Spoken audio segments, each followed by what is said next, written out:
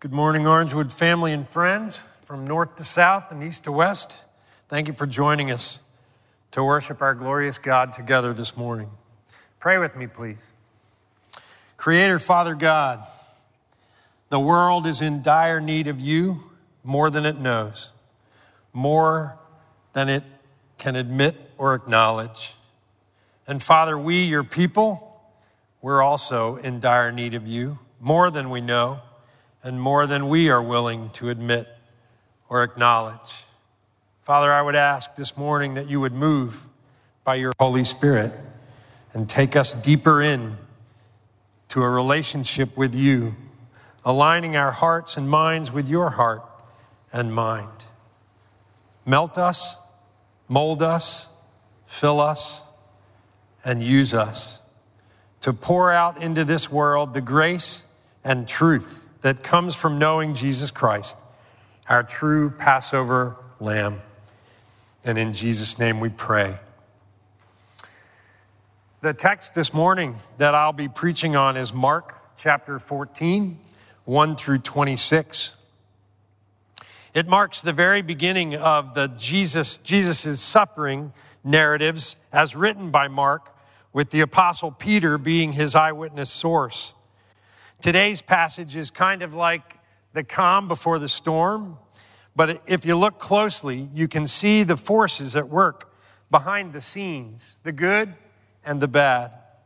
In fact, in this text, two people will stand out besides Jesus, of course, one looking like the beauty and one looking like the beast.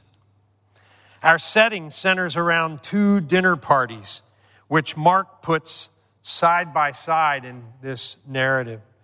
One is a fellowship meal where Jesus is actually a guest, and the other is a Passover meal, which Jesus serves as the host.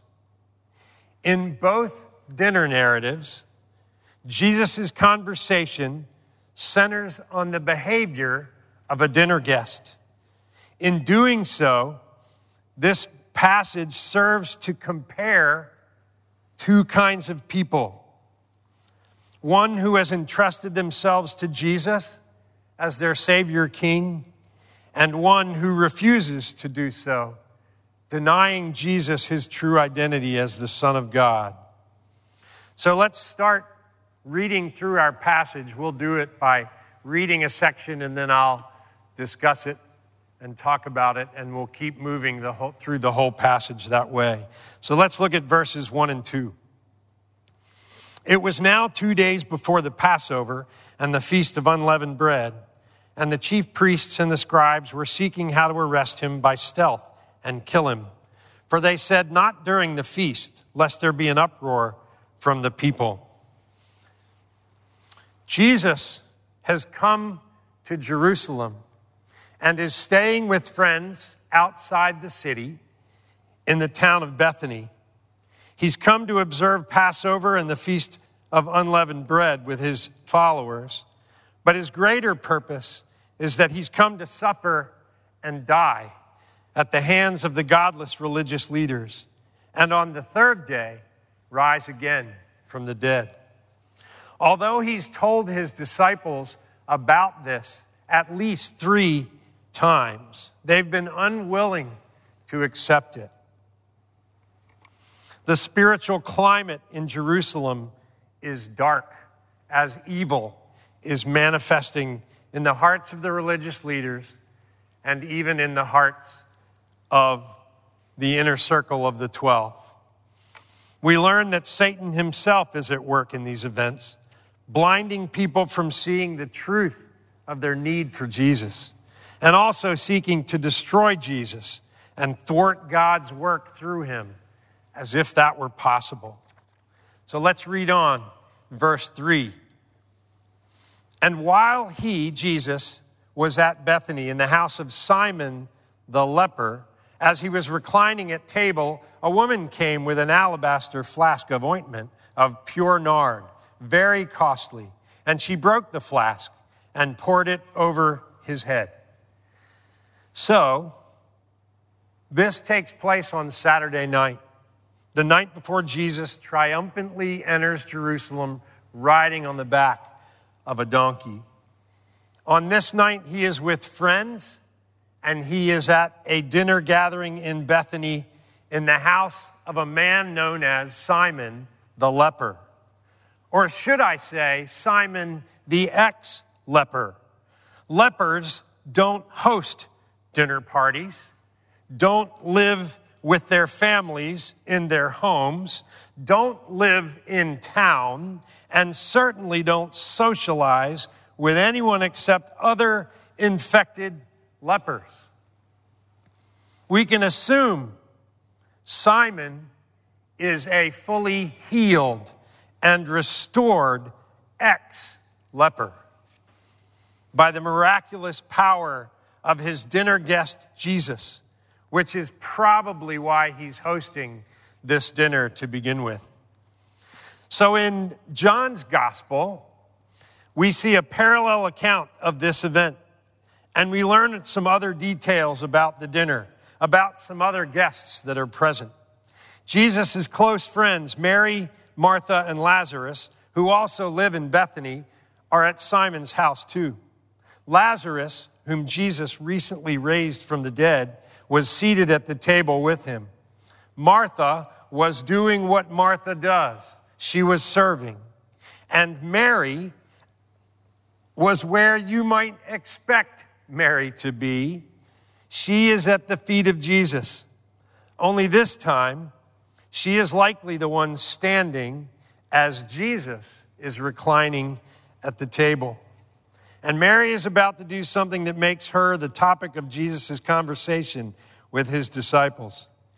Mary has what is likely an heirloom with her. It's an alabaster flask, and it's filled with very expensive, fragrant ointment. We're told by John again that it's worth a year's wage and is likely the most valuable thing Mary owns. So what does she do with it? She breaks the flask, pours out its expensive contents, and anoints Jesus' head and feet. It's customary in that day for the host to have his guest anointed with some fragrant oil on the head and perhaps the feet by a servant. What makes this scene so unusual is that it is Mary, that the ointment is so valuable, and that she proceeds to wipe his feet with her hair.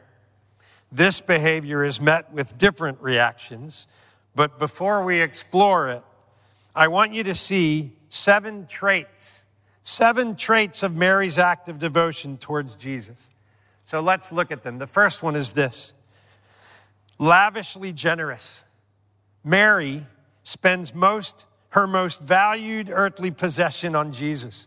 She shows everyone how supremely valuable Jesus is to her by breaking this heirloom, this nest egg, and emptying it out on Jesus himself.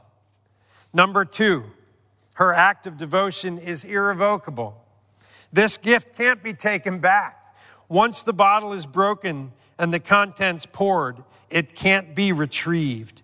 This transaction is final. Number 3, her act is wholehearted. Mary is fully engaged while doing this. She's engaged at every level with Jesus, emotionally, intellectually, and certainly spiritually. Number 4, vulnerable. This expression of devotion leads Mary to divest of her sole source of personal financial security and even social capital. Her behaviors caused even her friends and her fellow followers of Jesus to think critically of her. Number 5, selfless. Her deed is done with self-forgetfulness. She is solely focused on the needs of Jesus, and she serves him at full expense to herself. She spends not only her financial capital, but also her social capital to honor and glorify Jesus. Number 6, submissive. She is there to be a servant. She is the one anointing Jesus' head with oil. She serves Jesus as her servant, as her Savior and her King. She submissively prepares him for his death and burial, even if that's not what she would prefer to be doing. And number 7, caring. Mary is thinking not of herself, but of what Jesus needs at the moment. Jesus is heading into suffering and death.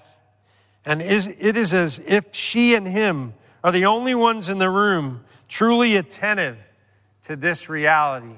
She is caring for his momentary, immediate needs, knowing where he is heading.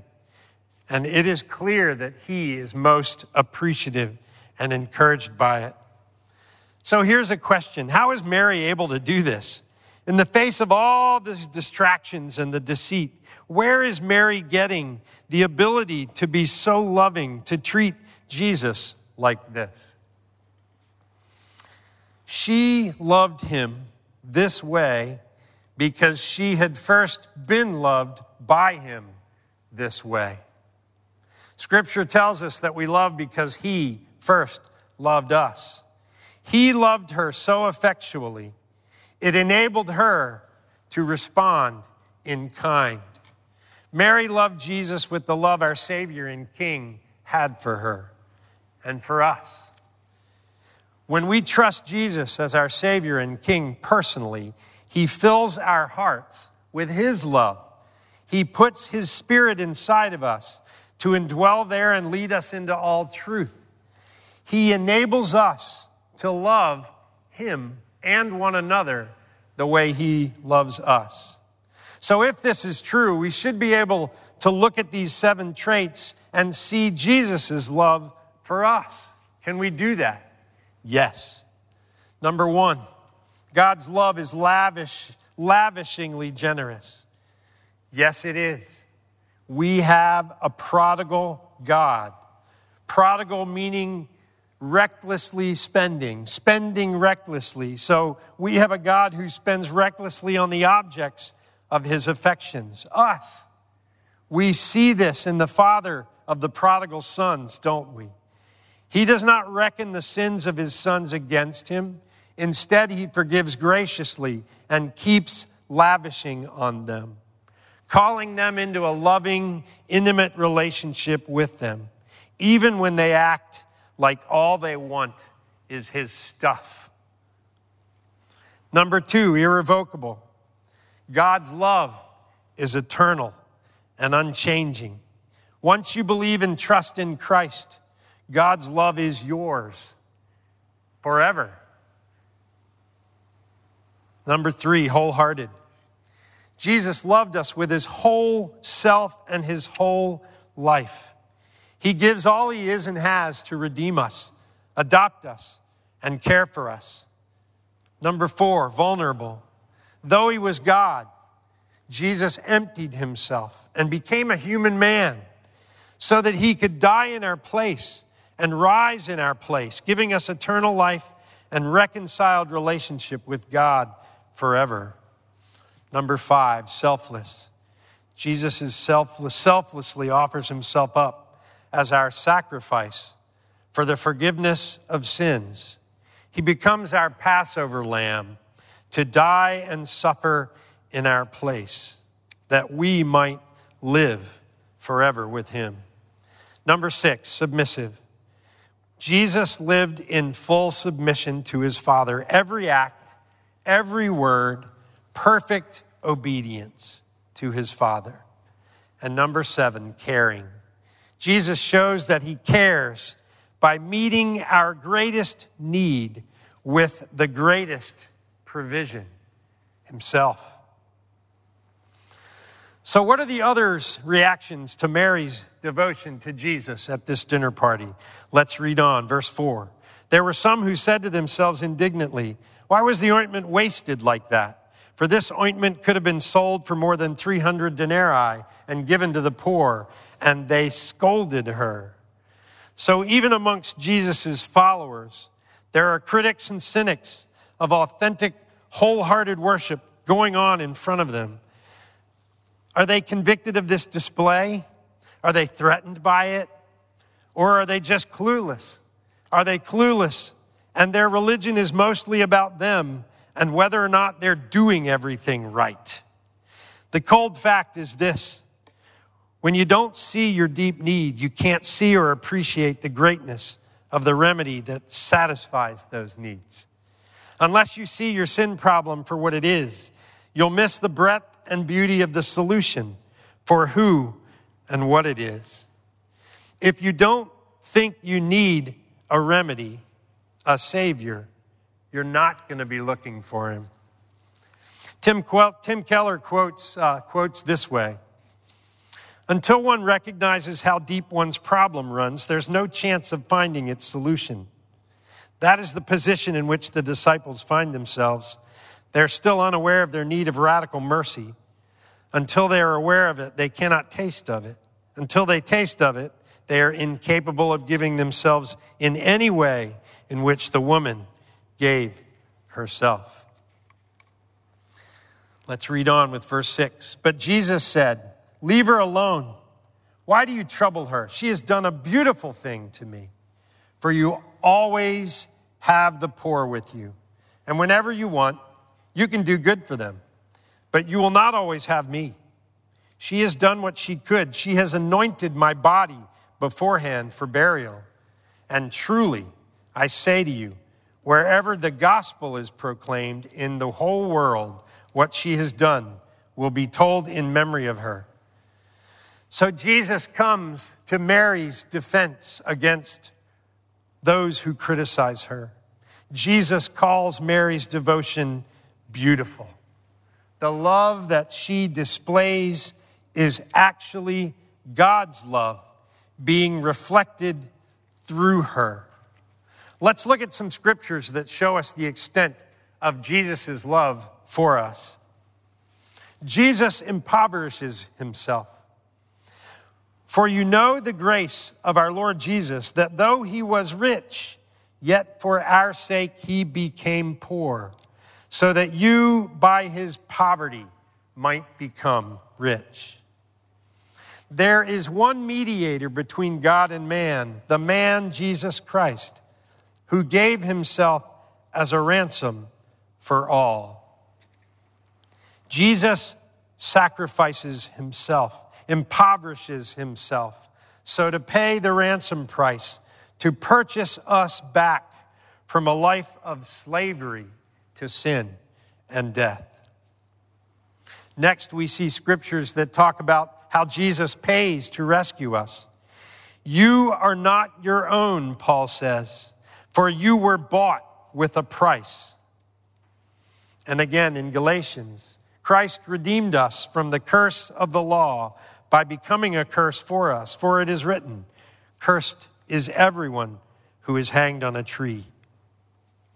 Our sin created a cosmic debt that justice demands payment for. Sin and rebellion against God carry a just penalty, which is death, separation from God and all his goodness. Let's look now at one more verse. This scripture, Paul tells us in Ephesians, of the offer of salvation that God offers us as a free gift. For by grace you have been saved through faith. And this is not your own doing. It is the gift of God, not a result of works, so that no one may boast. Jesus purchases redemption for us and then offers it to us as a free gift to be received by faith in him. So it is here in our story where the beast begins to reveal himself. Look at verse 10.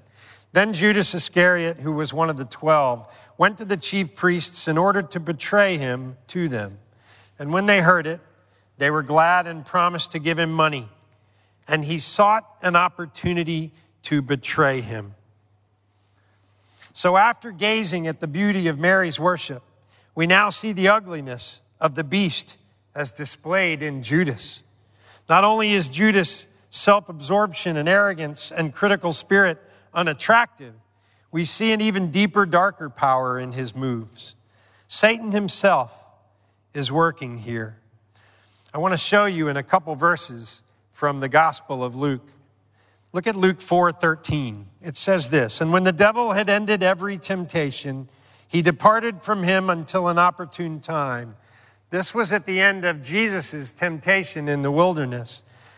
Satan tempted Jesus 3 times, and Jesus overcame him through the power of the Word of God. And at the end of that time, this is what it says. When the devil had ended every temptation, he departed from him until an opportune time. Now we move ahead in the Gospel of Luke to chapter 22 to the parallel passage of today's passage in Mark. And it says this, "And the chief priests and the scribes were seeking how to put him to death, and they feared the people." Look at verse 3. "Then Satan entered the heart of Judas, called Iscariot, who was of the number of the 12. He went away and conferred with the chief priests and officers how he might betray him to them. And they were glad and agreed to give him money. So he consented and sought an opportunity to betray him to them in the absence of a crowd." It is chilling to see that behind Judas's scheming to be his own master and provider, to run his own life at the expense of denying the truth about Jesus' identity, there is a more insidious, wicked one using him to perpetrate evil.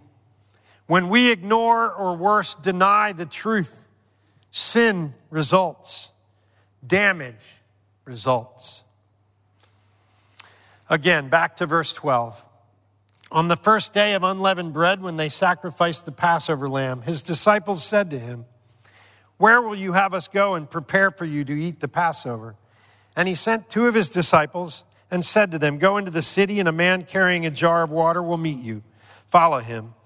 And wherever he enters, say to the master of the house, the teacher says, where is my guest room where I may eat the Passover with my disciples? And he will show you a large room furnished and ready. There, prepare for us.'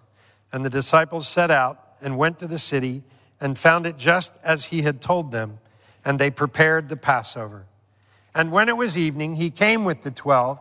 And as they were reclining at table and eating, Jesus said, 'Truly I say to you, one of you will betray me, one who is eating with me.' They began to be sorrowful and say to him, one after another, 'Is it I?'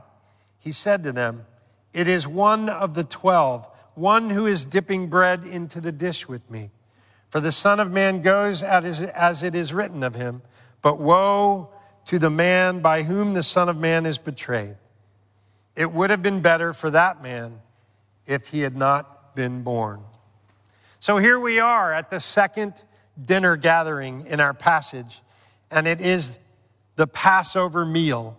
Jesus is talking about Judas, but he's doing it in veiled language. Notice, he tells his disciples that the betrayer is one of them. He does this 4 times. The problem is each one of these 4 one statements, each one of them actually qualifies every single disciple. One of you will betray me. One who is eating with me. One of the 12. One who is dipping bread into the dish with me. They all were qualified by these 4 statements. So what is Jesus doing? Jesus is purposefully trying to help his disciples see their brokenness. Notice their sinfulness. Recognize that they too need a Savior, a Redeemer, a Passover lamb. And notice that they're sorrowful. They are. Each one says, is it I? Yes. That's the answer to their question. Yes, it is you. Judas's betrayal is particularly heinous, betraying Jesus with a kiss, the kiss of a friend. And yet every time we sin, it is a betrayal of our master because we have to reject him to disobey his teaching. We are all like Judas. much in need of a Savior. Let's look at verse 22. And as they were eating, he took bread, and after blessing it, broke it and gave it to them, and said, "Take, this is my body." And he took a cup, and when he had given thanks, he gave it to them, and they all drank of it. And he said to them, "This is my blood of the covenant, which is poured out for many. Truly I say to you, I will not drink again of the fruit of the vine until that day when I drink it new in the kingdom." So here we are. Here we are at the Passover meal with Jesus, the night before he is crucified. And what is Jesus doing? He's using the Passover meal, the meal where the Jews were encouraged through this commemorative meal to remember how God rescued them out of slavery in Egypt. That through the 10 plagues that God inflicted on Pharaoh and on Egypt, God was loosening Pharaoh's grip on the Israelite people. And through these plagues, it came down to the last, the 10th, and it was the most severe. It was the plague of death. And the angel of death was coming. And the angel of death was given instructions to slay the firstborn person and the firstborn animal in every household in Egypt, Jew or Egyptian. Moses was given instructions to give to the Israelites. The way that they would be saved that night from the angel of death was for them to each take a lamb, an unblemished lamb, kill that lamb, take the blood of the lamb and paint it on the door frame of their homes, and then roast the lamb and eat the lamb. And if they trusted God's direction for salvation, that night when the angel of death did come, that angel passed over each home with the blood of the lamb marking its doorpost. So this is the meal where Jesus institutes for the first time the Lord's Supper, and he, by his own authority, adds verbiage to this liturgical meal, and he adds these words that we just read. "Take, this is my body. This is my blood of the covenant, which is poured out for many." What is Jesus doing? What Jesus is doing is he is acknowledging to his followers that he is the once and for all true Lamb of God, come to die for the sins of God's people. So let's look at these 2 points. Jesus becomes our personal sacrificial Passover lamb, whose shed blood marks the doorposts of our hearts, so that we don't die in our sins, but are mercifully passed over by God unto new life. And in the Lord's Supper, we symbolically and spiritually eat and drink of the body and blood of the Lamb of God in remembrance of his death. By this meal, we're spiritually fed and strengthened. John 1:29, John the Baptist recognizes Jesus by saying, "Behold, the Lamb of God who takes away the sins of the world." So how do we, beasts, become beautiful? We become beautiful by believing in the good news, the gospel of Jesus Christ. And here it is. First, there's bad news. The bad news is this: as beastly as we are, God has a problem with me because I'm a sinner like Judas. God is righteous and can't accept me like that. God is just, so he must exact punishment for every sin. In God's economy, the punishment for sin is death, eternal separation from him. So there's nothing I can do to make myself unbeastly. There's nothing I can do to make myself acceptable to God. So that's the foundational bad news, which makes the good news wonderfully good. And here's the good news. God is love, so he provided a substitute, a savior, to take my punishment for me. No sinful human could be a perfect sacrifice, so God the Father sent God the Son to earth Jesus is God the Son, who became a man, lived a perfect life, and willingly submitted himself to an unjust death on a cross.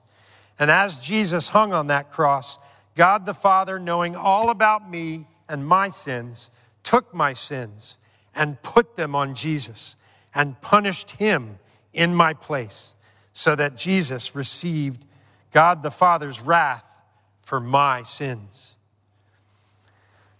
Then Jesus died, was buried, and on the third day, after paying the debt penalty for all my sins, he came back from the dead, never to die again. Jesus now offers complete forgiveness and this gift of eternal life to those who repent of their sinful condition and trust him to save them by being their perfect sacrificial lamb, thus saving them from sin and eternal condemnation and saving them for a new life with him. So the question this morning is, do you see the beast within? Can you now own it as yours and acknowledge the ugliness of it? Will you trust Jesus to be your Lamb of God? Here is a prayer that you could pray if you were in this position. Dear God, I confess to you that I'm a Judas. Every time I do what I should not do, and when I don't do what I should do, I'm a sinner before you, and I need your saving grace. This morning I humbly receive Jesus as my true Passover lamb. I submit to him now as my Savior and my King. Come into my heart and make me new. In the name of Jesus, I pray. The last verse of our text says this: and when they had sung a hymn, they went out to the Mount of Olives. I'm reminded of an old hymn that speaks of the beauty and the beast in its lyrics. When I survey the wondrous cross on which the Prince of Glory died, my richest gain I count but loss, and pour contempt on all my pride. Were the whole realm of nature mine, that were a present far too small. Love so amazing, so divine, demands my soul, my life, my all. Father God, thank you for your word. By your Holy Spirit, apply it to our hearts. Set us free. Strengthen our trust in faith in our true Shepherd King, the true Passover Lamb, Jesus. Amen.